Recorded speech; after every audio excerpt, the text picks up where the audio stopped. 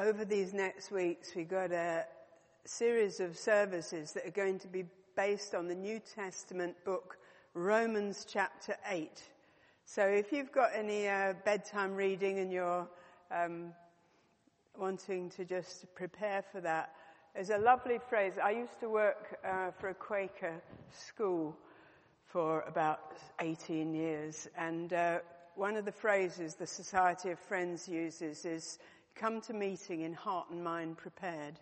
And one of the ways all of us can do that is come prepared by reading the scriptures. So I would commend to you all over these weeks, why not read 1 to 7 as well, to see how we land on chapter 8. But this is what we're starting on that today, and Philip's going to come and read before Helen speaks.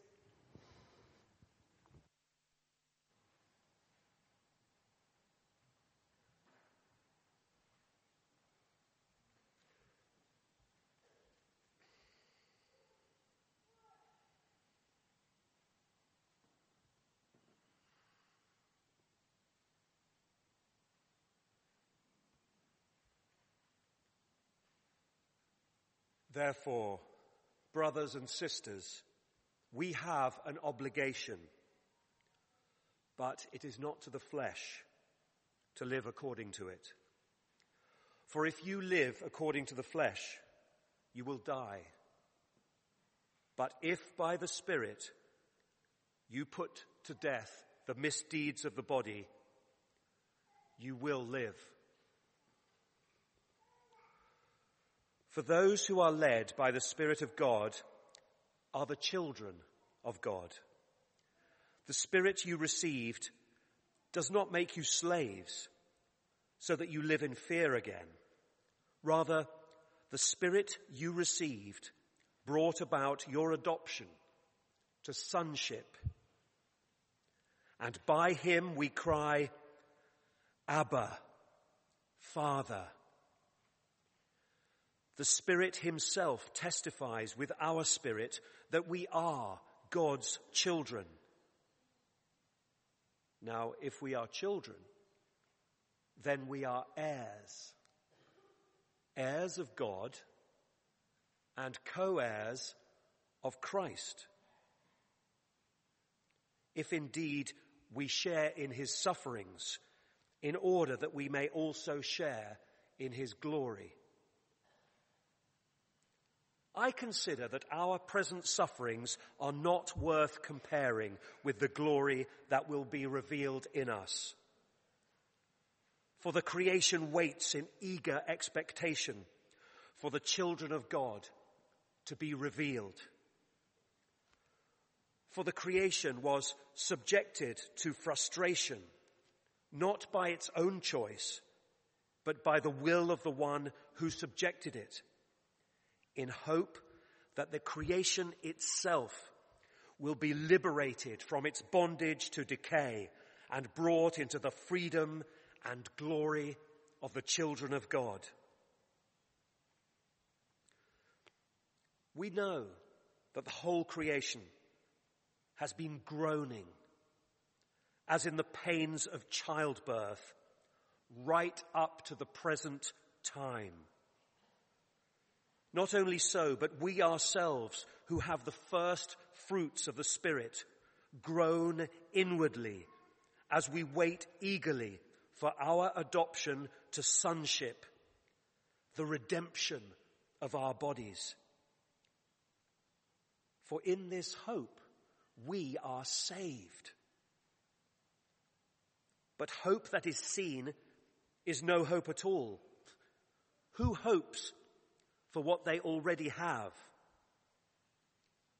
But if we hope for what we do not yet have, we wait for it patiently. In the same way, the Spirit helps us in our weakness. We do not know what we ought to pray for, but the Spirit himself intercedes for us through wordless groans. And he who searches our hearts knows the mind of the Spirit, because the Spirit intercedes for God's people in accordance with the will of God. And we know that in all things God works for the good of those who love him, who have been called according to his purpose.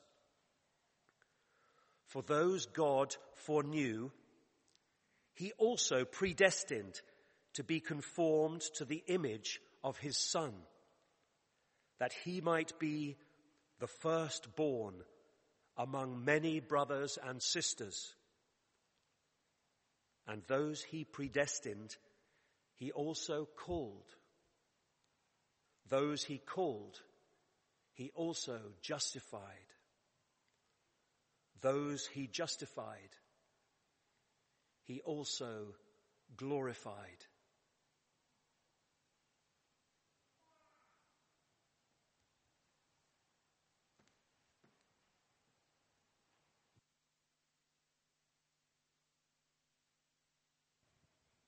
Good morning. I love the letter to the Romans. I probably said this before. I was once lent a study guide by William Barclay, and I'd been a Christian for years, but I read it and I felt like I came to faith anew. It just explains what the gospel message, what our faith is all about. I get so excited by it. And we've been looking at Romans in our midweek Connect group. On Wednesdays we have a lunchtime Connect group, and we've been looking at a course that's been put together by the Bible Society and is narrated by a guy called Andy Ollerton. It's very accessible. We've really enjoyed going through it. And each week we've looked at an amazing, just a different aspect of our faith. And he talks about the book of Romans as being a bit like a mountain to climb.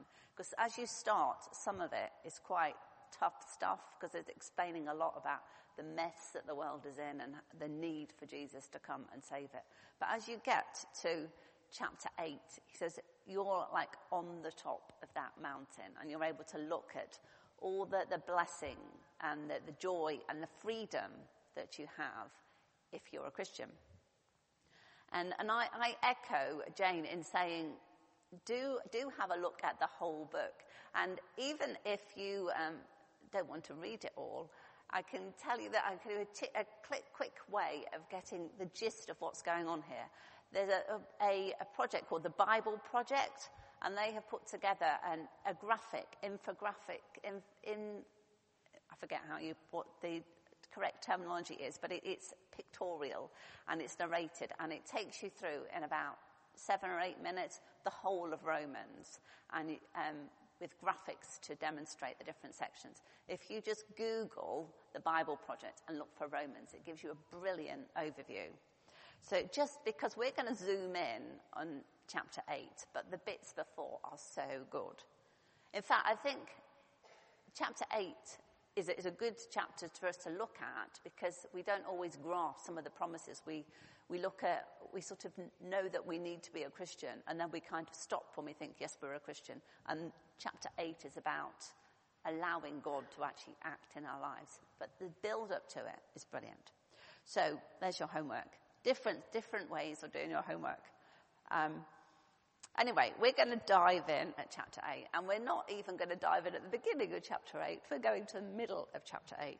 So we're missing some really key verses here. And I don't know, when you were listening to Philip read, whether you homed in on any of the promises we've got here. But it says, he read to us, you are a child of God. You are called, justified, and glorified by God. You are adopted into God's family.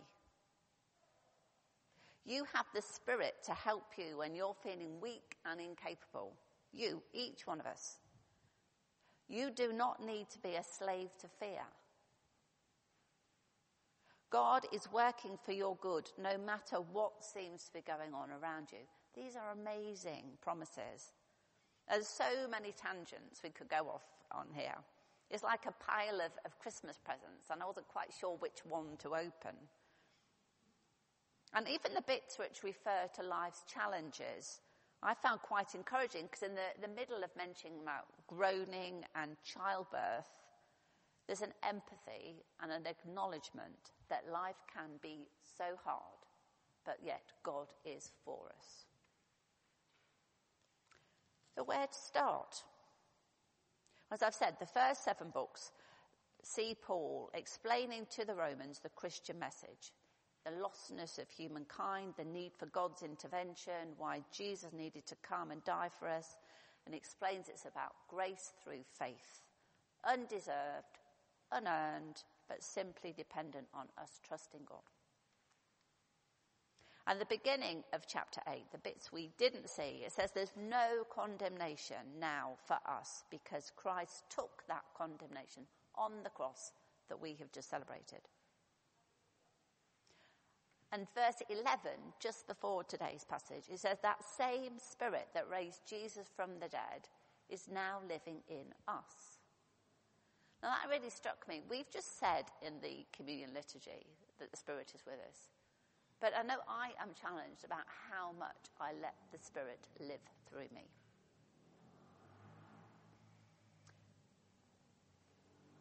There's a vicar of All Souls, a chap called John Stott, who some of you may have heard of. He described the Christian life as animated, sustained, directed, and enriched by the Holy Spirit. Now, I don't know how animated you are feeling on this Sunday morning, but I want to have a little look a bit more about this notion of the Holy Spirit, and in particular the idea of us as a Christian family in the widest sense. Because in this passage, Paul does talk about the Holy Spirit and our relationship of God as our Father. He talks about the fact we're adopted into a new family. We are God's children and we are co-heirs with Christ.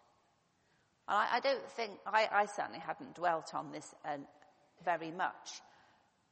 But being adopted, particularly when this was written to the Romans, adoption was a huge thing to the Roman people. I didn't realise, but a lot of the Roman emperors were actually adopted into other families. And the word that's used here, this Greek word for adoption, is about having the full legal standing of being the heir of the family that you're adopted into. It's the same word in verses 15 and 23. And Paul's using it to challenge believers about this new relationship that they've got with God. They're taking away they're leaving their old family and entering a new family to be a legitimate child in that new family, the full heir. Now, for some of us, I know our family is a Christian family, our biological family is that Christian family, but not for all of us. But we can all know that we are part of Christ's family, God's family. When a person becomes a Christian, he gains all the privileges and responsibilities of being a child in God's family. And one of those privileges is that we're led by the Holy Spirit. Now, we might not always feel like we're being led. We might not always feel that we're a child of God. But that Spirit is in us and is a witness to that fact. And what's radical about this, that Andy Ollerton in the Bible Society course and the book that he's written explains that the term that's used for the sons of God is actually a term for the children of God. So there's no gender implied here. And this would have been extremely radical at that time, which I think we've lost over time. He says that to imply that a female slave in some sort of poor, obscure part of Rome could actually be a child of God would have been extremely radical. He calls it spiritual dynamite. And Tom Holland, who I know I've mentioned before, but he's a historian, he wrote a book called Dominion, where he's traced the influence of Christianity in the West. And he says that Christianity was like having a cuckoo in a Roman nest displacing male patriarchy, with an alternative truth that men and women are equally valued by God. This was so radical. No wonder the Romans didn't want Christianity to flourish. It's saying that everyone is equal. And also, this Holy Spirit calls God Father. He says we're able to approach God with the term which is Abba Father, which was a very everyday family term, a bit like Daddy, that was Jesus used in his prayers, but no Jew would ever have approached God in that way, or Yahweh in that way. So here again, it's really radical that as part of God's family, we can approach God as Abba Father. With the course, there was a little video clip which interviewed a man and wife who weren't able to have children, and they'd adopted a child. And when the husband is talking, he said, I was thinking, I wasn't sure I could love someone else's child as much as my own child. But then I remembered, and God showed him, that that's exactly what God had done for him. He was adopted into the family of God. And he said also when he sees this little child that they both loved dearly, being naughty or ignoring what they're saying, it made him reflect on just how God must feel when we ignore him, when we don't do what we should be doing. But he said it made him realize not only the pain, but how you love regardless because you're a father. And that's what we have. Wonderful, amazing stuff. But being a part of a family also brings with it obligation. Now, I think obligation can have a bit of a negative connotation, but it means stopping and looking beyond ourselves. And for a family to work, there has to be a sense of pulling together and looking out for one another. And families are dynamic, they're not static. The dynamic of a family that's got small children that need their food cooking for them, need taken to school, is very different to the dynamic of a family with teenagers and young adults, where they've learned to drive. They can take themselves even off a lift, where they're able to cook their own food. Completely different dynamic. And it changes again when those children move away, or when the parents have needs of their own and they need taken to places and they need food getting for them. But it doesn't mean that they're not still family. The dynamics of relationships change, but there should always be at the root of that they want the best for one another, for each person to thrive and flourish, whatever state of life that they're in. Now, I know our own personal experience of family may affect our image of this, but let's just try and think what it means in relation to being part of God's family. And that's more than just being part of a church. That's God's wider family in the world. And because that obligation of looking beyond ourselves can also bring with it tremendous blessing. But there is an obligation to live in line with the Holy Spirit. And the Holy Spirit is only ever encouraging us to live as Jesus would live. God's purpose is that we would become more like Jesus. But then he is like our big brother. We're meant to be like that son and that heir. And that's both a privilege and it's a lifestyle. We can't have one without the other. So in a way, it is like looking up to a big brother. We can choose to be like that younger sibling who follows their every move and wants to emulate everything they do. Like that small child that runs after the big brother, idolizing him and trying to do what he does. Or we can choose to be independent with no regard for our other siblings or any other family member, just ploughing on in our own furrow. And from being toddlers, we're always striving for independence. But I think we're actually created for interdependence. And in this family, we do have a pretty amazing big brother. Now, we can feel that we'll never emulate him and just give up. And we can spend our time following him with adoration and get swept up in what he is doing. and what his Father's doing, God our Father. Now, in reality, I know it's not so black and white. We spend some of our time following God and listening to him, and the other times we're just doing our own thing without giving God a second thought. And I think the relative security in which we live here in Ealing means that we often do just go ahead and plan our lives in the knowledge that it's most likely going to succeed the way we think it's going to succeed. But Jesus always spoke to his Father about his plans, checking in with him each day, checking he was on the right track. And that's what I think we're meant to do. And as members of this family of God, we can encourage one another. That's why we meet in smaller groups, so we can know small groups of people better than we can know the whole body. And then we can be there for one another, helping each other to, just in our daily lives, praying for one another, encouraging each other to learn more about Scripture, just taking an interest in what's going on in each other's lives. Now, I'm not saying that this is easy. I think some members of our family, our Christian family, can annoy us immensely, and we don't always rub along that well. But I think that's why we also are told we have the Holy Spirit in our lives. We're not on our own. The obligation is to live a life according to God's direction. But as God's children, we have the Holy Spirit to help us do this.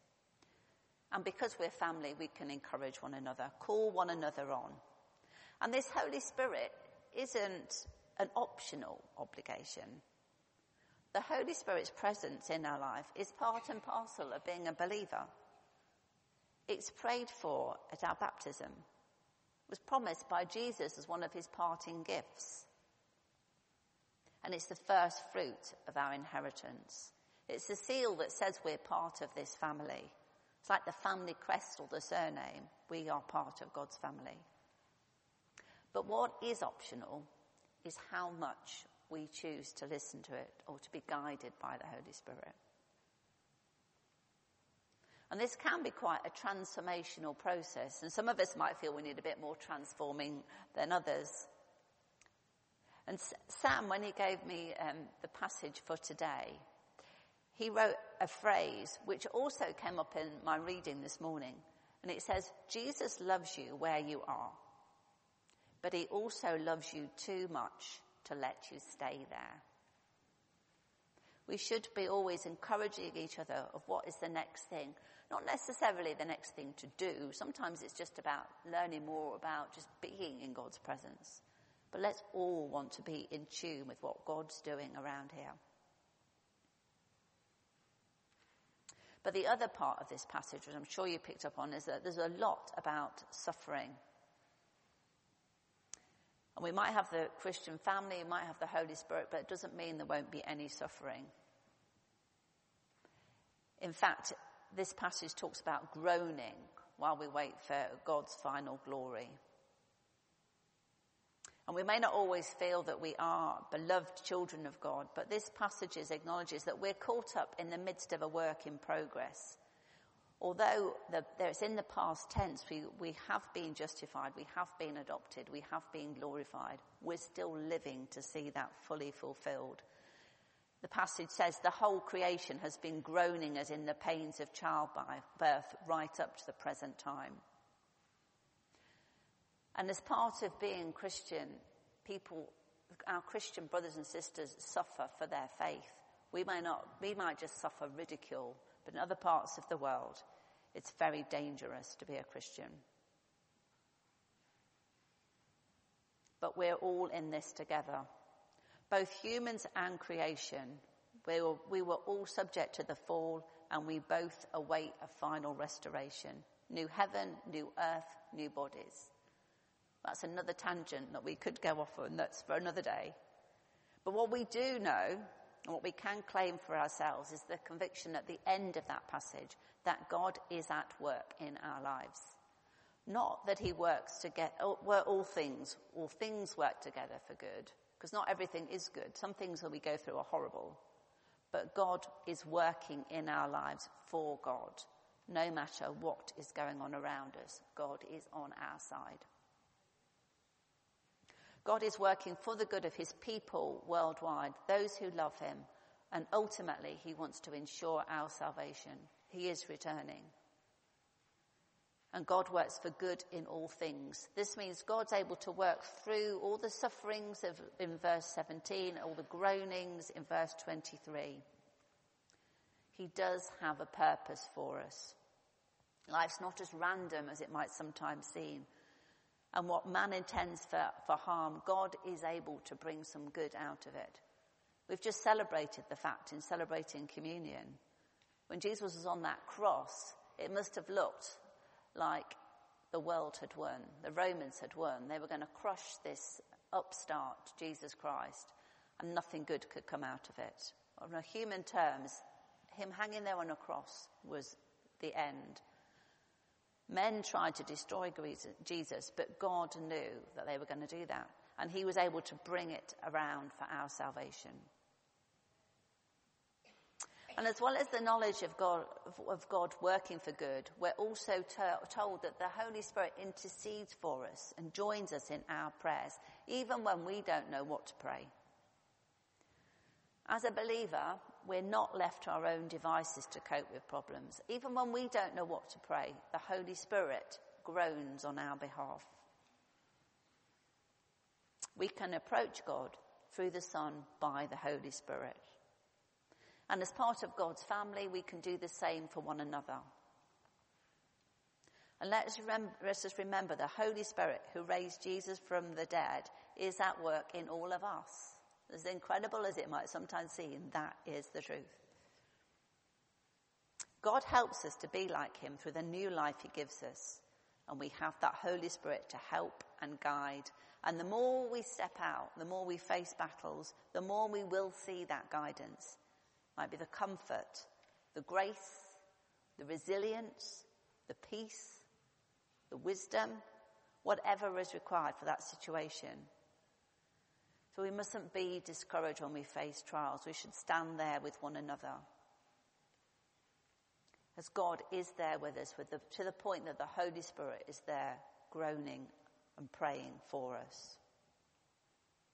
So whatever our challenges are, whether you've got physical challenges, spiritual challenges, whether they're internal, external, let's just seek God, bring them before God. And let's spend just a few minutes now thinking over this whole idea of being adopted into God's family. How might we do family better?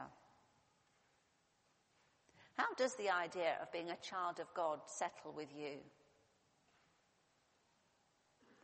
Do you feel the need to spend more time with God, with Jesus, acknowledging the Holy Spirit?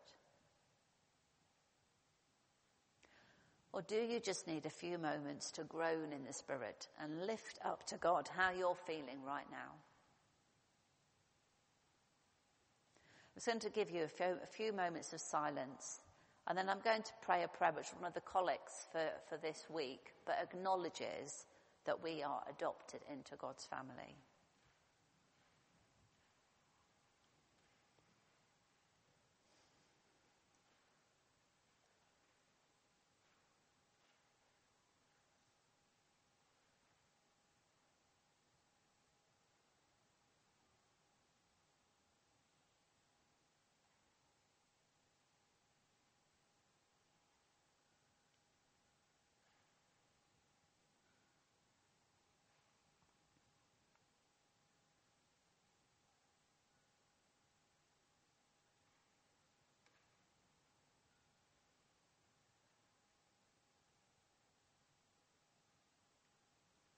Eternal Father, who at the baptism of Jesus revealed him to be your Son, anointing him with the Holy Spirit, grant us, who are born again by water and the Spirit, that we may be faithful to our calling as your adopted children. Through Jesus Christ, your Son, our Lord, who is alive and reigns with you, in the unity of the Holy Spirit, one God, now and forever. Amen.